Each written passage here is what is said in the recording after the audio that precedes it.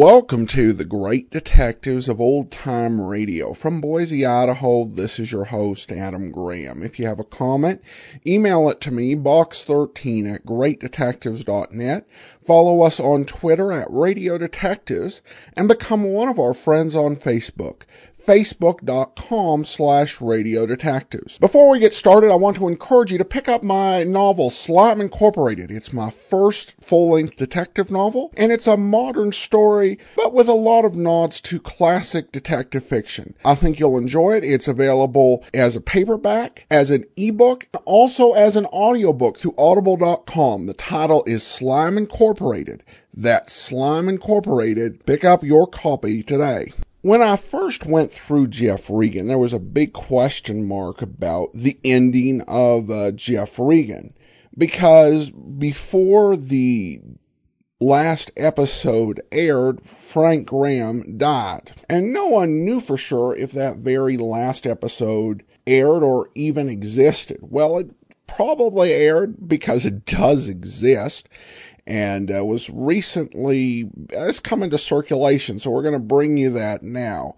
The original air date on this program is September the 3rd of 1950, and the title is The British Are Coming.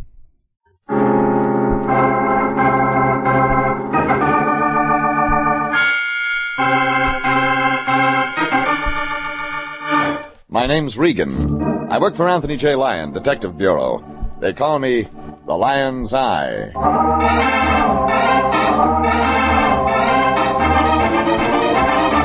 Sunday at 8:30 and CBS brings you Jeff Regan, Investigator, starring Frank Graham as Regan with Frank Nelson as Anthony J. Lyon. So stand by for mystery and suspense and adventure in tonight's transcribed story, The British Are Coming.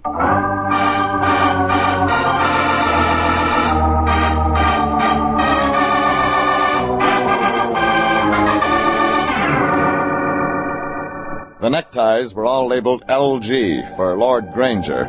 Only Granger wasn't a lord, and the Fallards tied us neatly into a case of champagne suppers, a Narcissus complex, and a man who wanted people around when he committed murder. I just finished a double-decked hamburger and 2 cups of coffee at a Beverly Boulevard drive-in, so I was feeling pretty good when I checked in with my boss, the Lion, at the Detective Bureau. Jeffrey, my boy. The Lion was holding up and admiring what I thought was a cow's tongue. Beautiful, beautiful. What is that? Necktie, my boy. Lord Granger original. This necktie is number 3. See, it's marked. There's only one of its kind in the world. Maybe because only one guy in the world would wear it. I take it you're not familiar with Lord Granger. You take wrong. The Lord Granger chain of English-type men's clothing stores... haberdasher. Clothing stores is owned and operated by Kirk Granger. Kirk Granger, an extremely well-dressed man, but he's in great danger, Jeffrey. Oh, so Granger's a new client. Yes. He gives out these original ties as calling cards. You see, his initial is woven in at the bottom. What's Granger's trouble, Fatso? Well, you see, he's going to kill a man, and... He's gonna what? Well, I'm sure that's what he said. And Mr. Granger wants someone present at the shooting as a witness to prove it was self-defense. You accepted a case like that? Well, this is a big case, Jeffrey. Here's his check for $500. Here, there's another $500 in it if you're present when the shooting takes place. A witness to murder. Of course, the only reason I accepted the case, Jeffrey, was in hopes you might prevent the shooting. Well, who's gunning for Granger? Some young man, but you'll have to get the details from Mr. Granger. Don't worry, I will. I left the Lion tying a Windsor knot in his red and purple Lord Granger cravat. The Lion had already tied us into a case as phony as padded shoulders, but maybe he was right. If Kirk Granger was going to commit murder, maybe we could stop it.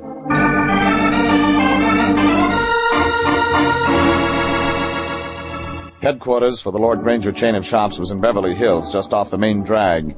Aloof and very British, with a roll of tweed and a brace of bagpipes in the front display window. Inside the shop, it smelled of fine woolens and leather. I asked a doddering clerk with crumpets on his breath where I might find the offices. He finally managed... I say. And pointed toward an elevator so conservative it was almost invisible. On the second floor, I asked an office girl wearing black watch plaid where I might find Cook Granger. Being fitted, don't you know? I didn't, but he was. I found Kirk Granger in the fitting room. He was about 47, smartly gray at the temples with a swimming pool face and the large body of a softened athlete, surrounded by mirrors and a tailor with pins in his mouth. Please stand firm, Mr. Granger, sir. Haven't you finished with that cummerbund? I'm attempting to stick it in, sir. Well, stand behind me. I can't see myself in the mirror. Yes, sir. Now that's got it. Oh, you're Regan. I answer to that, Granger. Well, I've seen your picture in the tabloids. That's why I called on your agent. That's what I want to talk to you about. Why you called our detective bureau? You may leave us now, Fielding. But we hadn't started fitting the trousers, Later, sir. Fielding. Yes, sir. Quite right, sir. As you say, sir. You want to talk standing here in these mirrors? Yes. You see, standing here in this one position, I can see both my sides, my front, and my back. Well, it's as good a reason as any. Would you stand to one side, please? Oh, sure. You were blocking the light. Now, to business. That's what I had in mind. You see, Mr. Regan, I'm going to kill a man. Just like that? Yes. And as I told the lion... Oh, I say, they call you the lion's eye, don't they? Very amusing. And gets laughs at parties. Well, there's only one thing I need to make my killing complete. That is? A witness, to testify that I shot in self-defense. You see, I have no desire to go to the gas chamber. That's plausible. Is there any particular evening you're free, Mr. Regan? I want to kill the men at your convenience. Oh, decent of you. Oh, not at all. It's just that I wouldn't want you to break off a date or anything like that. Who is this lucky fellow you're going to kill? Have you told him about it, or is it going to be a surprise? Of course I haven't told him. Mm-hmm. Maybe he won't be able to keep your appointment. Oh, he'll keep it all right. Any time I'm ready. You mind my asking the prospective victim's name? James Benson. He manages my shop on the Miracle Mile. Uh-huh. You won't mind if I have a chat with Benson? Oh, of course not. But when he's dead, you're liable to feel a little sentimental about it. Huh? He's a very nice boy, a little high-strung, perhaps, and you're liable to become emotionally involved. I'll risk it. Then I'll call you when I'm ready for the kill. One thing, Granger, you obviously have money. Pots. So you're killing Benson because of a woman? Of course. Her name is... Lynn Richards. Oh, look, Mr. Regan. What is it? When the light falls on my head at this angle, don't I remind you of Walter Pigeon?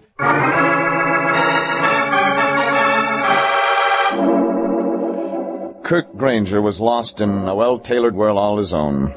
I didn't want to break the spell or Granger, so I walked out toward the clear light of the street. Number one on my list of persons to see was Lynn Richards, the woman in the case. But before I made the front door, Fielding, the little tailor, grabbed at my sleeve with thumb and forefinger. You're Mr. Regan of the Anthony J. Lyon Detective Bureau. That is completely me. We all know that Mr. Granger has hired you. Oh, do you now? Why? We have our suspicions that it is to protect the person of Mr. Granger, act as his bodyguard, as it were. I'm sorry, but I can't discuss a client's business, Fielding. Mr. Regan, listen, as a craftsman, a tailor, I know that Mr. Granger sometimes uses local tweeds and has British labels sewn in them. His character is of the very worst. What's your point, Fielding? If anyone does serious harm to Mr. Granger, would you note details so that we, the members of his staff, might recount them at our picnic the day of his funeral? I couldn't promise anything, but I said I'd keep an open mind. Then I asked Fielding if he knew Lynn Richards. He did. Lynn Richards was an employee of Kirk Granger, stationed right on the premises. In fact, right upstairs. She was the girl I'd met wearing the black watch plaid.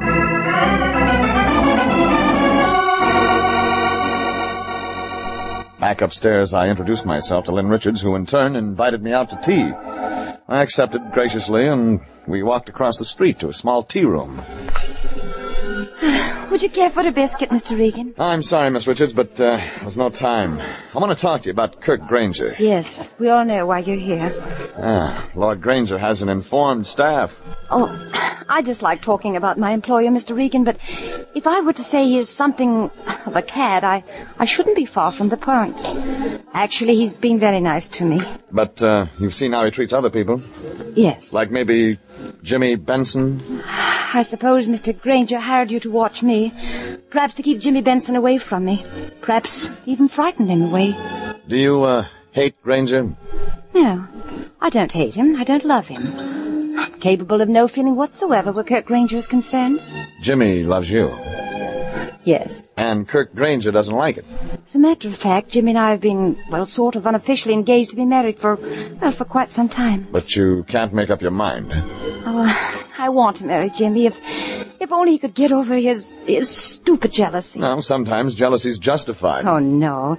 Jimmy shouldn't be jealous. He has no right to be. Anymore. But he did at one time? A year ago, before I'd met Jimmy, I had dinner a few times with Mr. Granger. You don't see Granger after hours anymore, do you? Oh, no. Okay, Lynn, that's all I need. Oh, where are you going now? To talk to Jimmy Benson, before he makes his last appointment.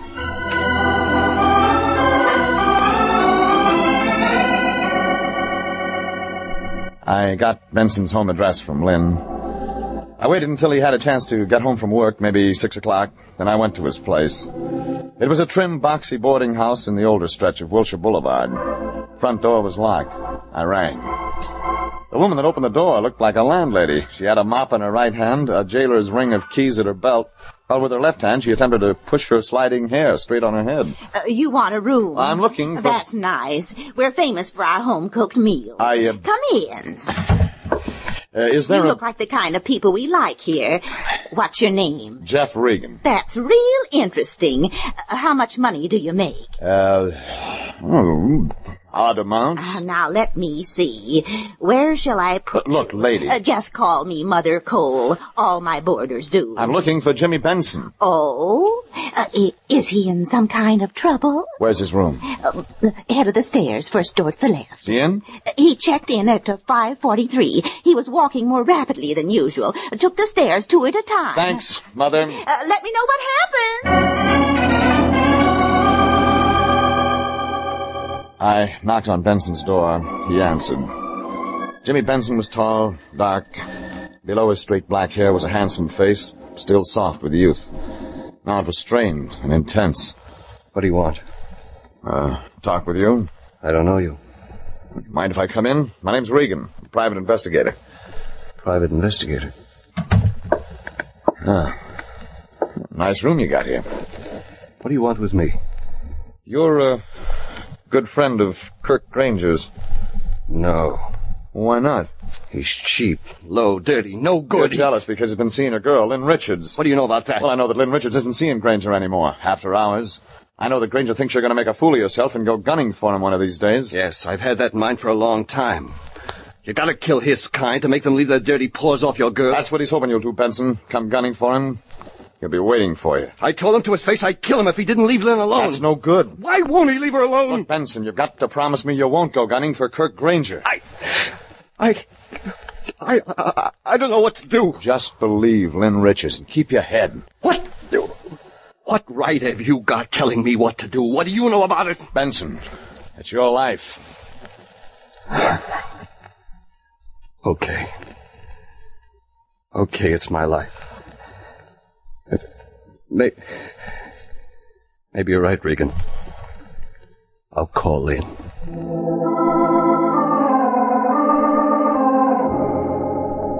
Just before I closed Jimmy Benson's door on the way out, I heard him make a dinner date with Lynn Richards for that night.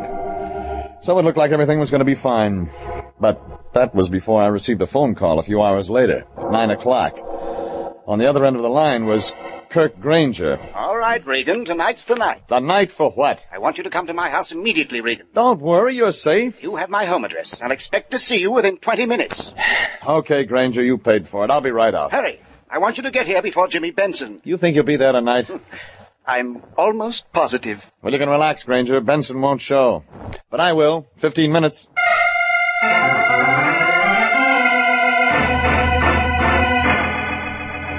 Kirk Granger's house was a replica of an English country house, complete to walls hidden in ivy. Ivy that now showed black in the moonlight. There was no doorbell, just a bronze coat of arms that served as a door knocker. I knocked. Nothing. I tried the doorknob. The house was locked tight. Everything was dark. And then I noticed a light reflected on the leaves of a tree toward the side of the house. I walked back along the path toward the light. There was an open door leading to a garden. I stepped into the light of the doorway and felt a gun in my ribs. Oh. It's you, Regan. Put the gun away, Granger. Yes, but you won't mind if I keep it handy? That's your business. When I heard the noise on the path, I thought it might be... Jimmy Benson. Yes. You didn't want to shoot because there'd be no witness. That's right. I was merely going to keep Benson alive until you arrive. Give him a chance to go for his weapon, then kill him. Why don't you forget all this, Granger? Forget Benson. That's not the way I play, Regan. Why do you expect Benson out here tonight? Oh, intuition? Tell you what, my intuition says he won't be here. We'll see. Large room. Window's locked. Yes, I've locked the entire house, with the exception of that door to the garden. We have to have air. Well, it helps. This must be your study. Yes, you're observant. Mm-hmm. Hey, you like mirrors. Vanity. I have them on every door, Regan. Oh, how do you like the drape of this smoking jacket? Very smart. If you don't mind, I'll just sit at this desk. Anything you like. It's going to be a long night. Fine. I'll just lay my revolver here on the desk in front of me. You won't need it, Granger. We'll see. All right. We'll both wait and see.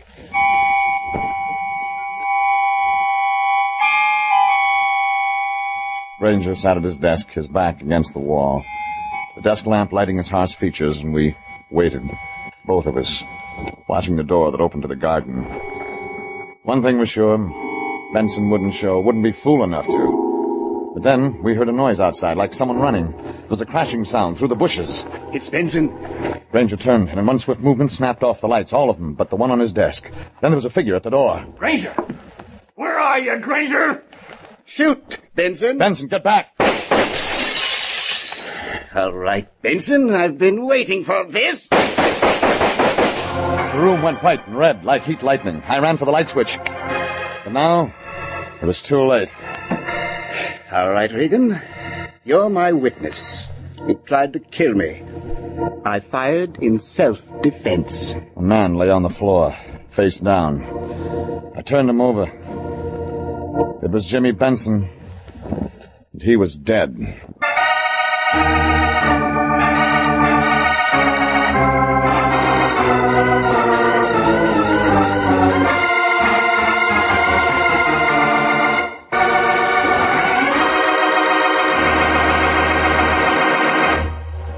This is CBS, and you are listening to The British Are Coming, tonight's adventure with Jeff Regan, investigator.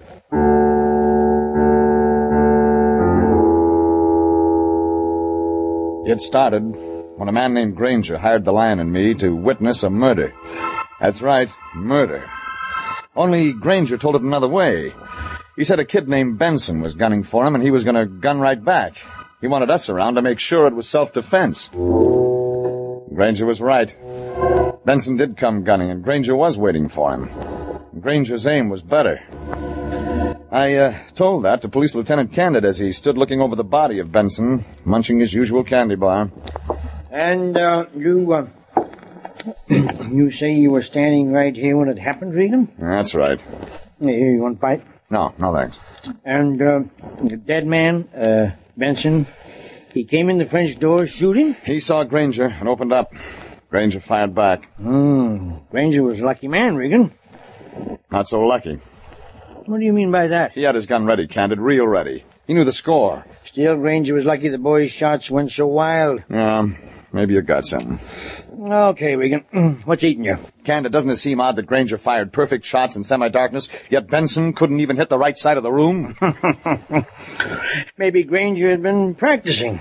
Maybe it's even better than that. You sure you'd want to bite of the candy bar, Regan? It's your chocolate almond. Candid munched, and I thought. But it still came to one total. Granger had shot and killed Jimmy Benson in self-defense.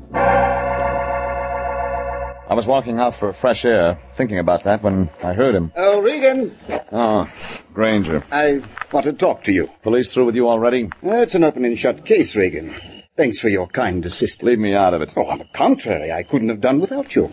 You've earned the other 500, Regan. You haven't seen the coroner's jury yet. A mere formality. Here. You're eager to be sure, aren't you, Granger? I hired certain services. Those services have been rendered to my satisfaction. Take the money. Suppose I tell you I think your self-defense plea is phony. What you think doesn't matter. what the police think does. Suppose I tell you that somewhere, somehow, I'm going to find out the truth behind tonight, the real truth. You were here. You saw the truth. Something's missing. Leave that to the police. All right, I'm in it now, Granger. More than I thought I'd be. I let your money buy too much. Too much what? Too much Regan. From now on, I promise you'll get more than your money's worth.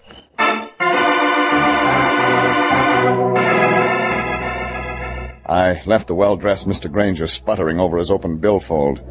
It was pat, too perfect to stomach. And somewhere in it, there was too much planning. If the Lion and I had thought we could stop a killing, we were too late. The only thing left? To establish a murder.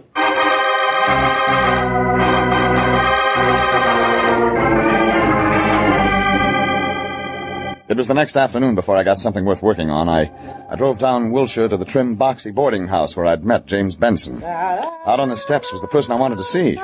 Mother Cole, sweeping leaves with a battered broom. Yes? Oh, it's you again. Did you decide on that room? I wanted to talk to you about one of your boarders, James Benson. What's that? Jimmy? Oh, is he in trouble again? Benson's dead, Mrs. Cole. Jimmy? Dead? Oh, my, isn't that a shame? So young, too. Well, we all have to go sometime, don't we? Would you like to see that room, Mr. Regan? Room? The one you're interested in. Oh, it's very nice and airy, too. I could give you a special rate. Well, no, wait. Why, you could have Jimmy Benson's room if you liked. It's the best one in the house. Benson? Yeah, Benson's room. Maybe I'll take a look at that, Mrs. Cole. I followed the landlady up the stairs to Benson's room. Mrs. Cole unlocked the door, gave me the complete tour. Then she beamed proudly. Well, you take just as much time as you like, Mr. Regan. I'm sure you'll decide on it. And I was in the room alone, looking at the neatness of it. At the studio couch a dead man wouldn't be sleeping on. At the telephone, at the desk still open. And then I found plenty. A date book, dated 1947, but with entries made yesterday, the day before. A date book that had become a diary. I read it, the entries about Granger, about Lynn Richards. Jealousy raging on every page. Until the last entry, yesterday's. And that's the one that made me stop. It said, "He says it will be tonight. He can't have her. I'll show him." I grabbed up the date book and left in a hurry.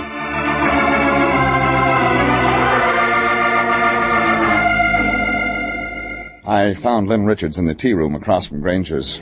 Her eyes looked through me. Oh, Mr. Regan. Mind if I sit down? No, I don't mind. You know about it? Yes, I know. Mind, answering a couple of questions? What's the use, Mr. Regan? What difference does it make? Well, it could make a lot. He's dead, isn't he? He had to do it. Jimmy had to lose his head to go out there. I warned him, Mr. Regan. I told him not to listen to Granger. Well, then, why did Benson go out there last night? I don't know. He told me he had a date with you. I had to cancel it. Granger insisted we finish some correspondence. When was that? Granger called me around 7. He said we had to get the work done, and I couldn't refuse. Your job. Jimmy's job. Oh, don't you see, Mr. Regan? If I'd refused Mr. Granger, he'd have taken it out on Jimmy. But you couldn't make Jimmy see that, huh? I was wrong. I was terribly wrong. I see that now. No job is that important. Tell me about last night. You went out to Granger's at 7. What then? We had dinner. Mr. Granger was in a good humor. He laughed about Jimmy and his jealousy. I suppose I even laughed, too. Then you went to work? No, we didn't work. What? Well, that's the odd part of it. You see, we finished dinner around 8:30, and then, just before 9, he told me to go home. What did he say when he told you to go home? It was very odd. He said, well, it has been a charming evening. Much too charming for work. That all? He said he wouldn't need me after all. That what he had in mind, he could set up himself. Set up? Yes, those are the words he used. Set up? Set what up? Mr. Regan, have you uncovered something? You know, sometimes there's a thin line between self-defense and murder. My job is to find that line. What made Granger certain he could outshoot James Benson? It had to be planned, to be set up, as Granger himself put it. But how? I drove down to the office of my boss, the Lion. But if I thought he had any ideas about murder, I was wrong.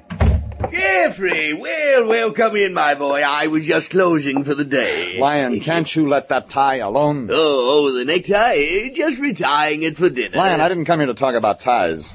Granger's the man I'm interested in. Yes, Jeffrey, I read about it. Dreadful. You were the first guy to talk to Granger. He told you he was going to kill a man. Yes, but of course I thought... He said it would be self-defense. Now, Lion, did he say anything about how he knew it would be self-defense?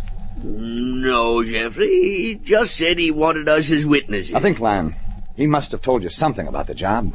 Well, you see, he handed me this tie, and... Oh, by the way, did you know I cut myself shaving this morning because of my new tie? What? It's a fact, Jeffrey. I was shaving when the mirror door to the medicine cabinet swung open, and it showed my new tie lying on the bed, and I was watching Lion, it... that's it. What's what? Did I say something? You said plenty. I'll see you later, General. Jeffrey, what is it? What did I say? Not much, Lion. Just the solution for a murder.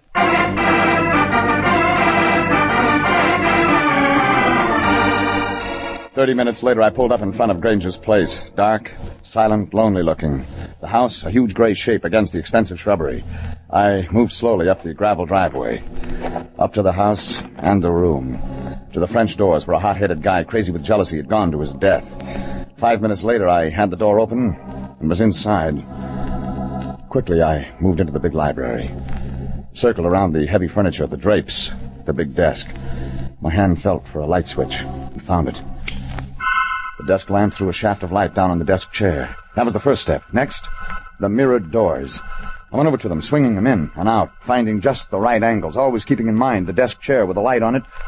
And then, I had it. A method for murder.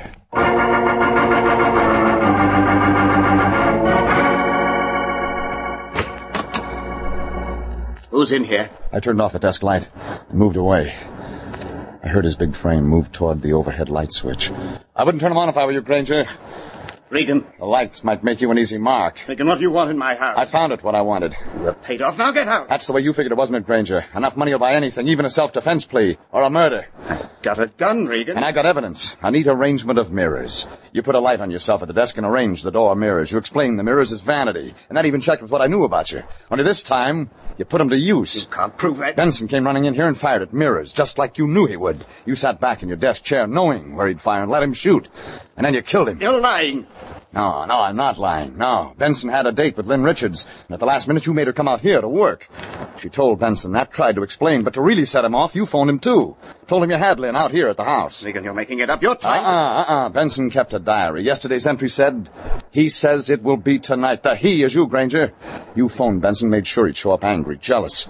You even locked every door to the place except the one to your study. Part of the staging, the setup you told Lynn Richards you'd arrange. Regan, I'm coming for you. I felt his movement across the room before I saw him. The dark shadows moving along the wall. The occasional creak of shoe leather or the faint brush of trousers against chair. He was moving in, and he had a gun, and I had a gun. And it was dark.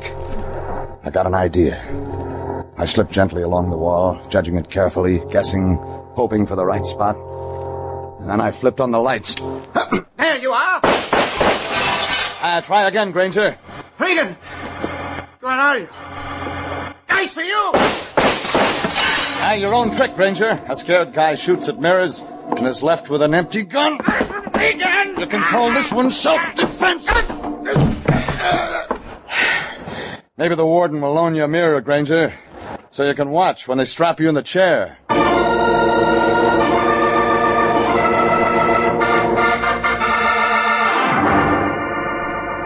So, Kirk Granger got a free ride in a police car, and the Lord Granger chain of English-type men's stores could start looking for a new owner. It was after lunch the next day when I checked in with my boss, the Lion. There was the Lion, not only in his brand-new tie, but complete with brand-new double-breasted navy blue pinstripe drape-shaped suit. Good afternoon, Jeffrey. Lion, you did it. What's that? I did what? You bought a new suit, General, and on you, it looks great. Well, after all, Jeffrey, we did make a big fee on this case, and our client, Mr. Granger, was so well dressed. And as head of the Lion Detective Bureau, it's your duty to look good for the company. Yes, Jeffrey, that's exactly it. It is my duty to look prosperous, to uphold the dignity. And, of course, Eddie will be glad to see it, too. Eddie? You know, Eddie, down at the drugstore. Yeah. Let's see, You owe him about $12, isn't it? Cigars, remember? And then there's Joe. Joe? At the newsstand on the corner. Let me see, you borrowed 10 from him last week. And he'll be glad to see you looking prosperous. Jeffrey, you know... Oh, yeah, and then there's Mr. Johnson. The landlord. Yeah, I saw him out in the hall a minute ago. Yeah, that must be what he meant. Jeffrey, what are you talking about? What did he say? Well, he told me things must be looking up with the agency. Said something about raising the office rent. Jeffrey, quick, the closet! Too late to hide. Who wants to hide? Get me my old suit!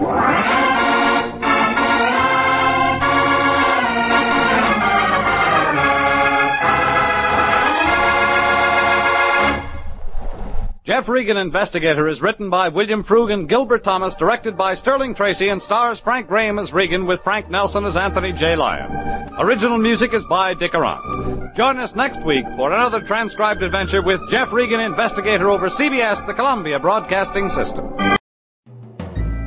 This is Andrea J. Graham, author of the Web Surfer series, and a Madam's Wife. You're listening to the Great Detectives of Old Time Radio.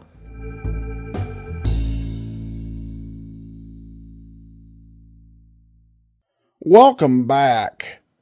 An intriguing premise for the episode that did show Regan's sense of justice working as he worked proactively to figure out how this had been done. And the villain ends up being snared in his own scheme, but that happens quite a bit, and it's believable when the villain gets worked into a rage, he'd kind of forget a few things. And he hadn't thought of how he might deal with someone else setting the trap. Though I do think that there were a few points where they played a bit broadly with the British stereotypes, but that was the way things worked for the most part back in 1950.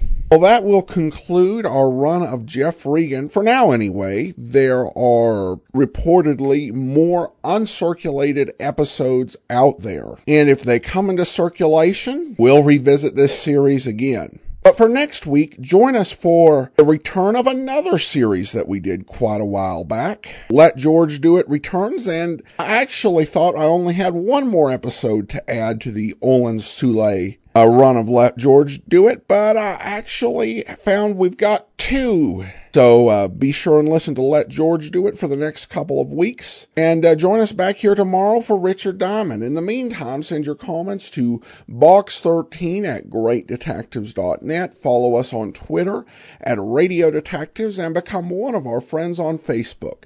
Facebook.com/Radio Detectives. From Boise, Idaho, this is your host, Adam Graham, signing off.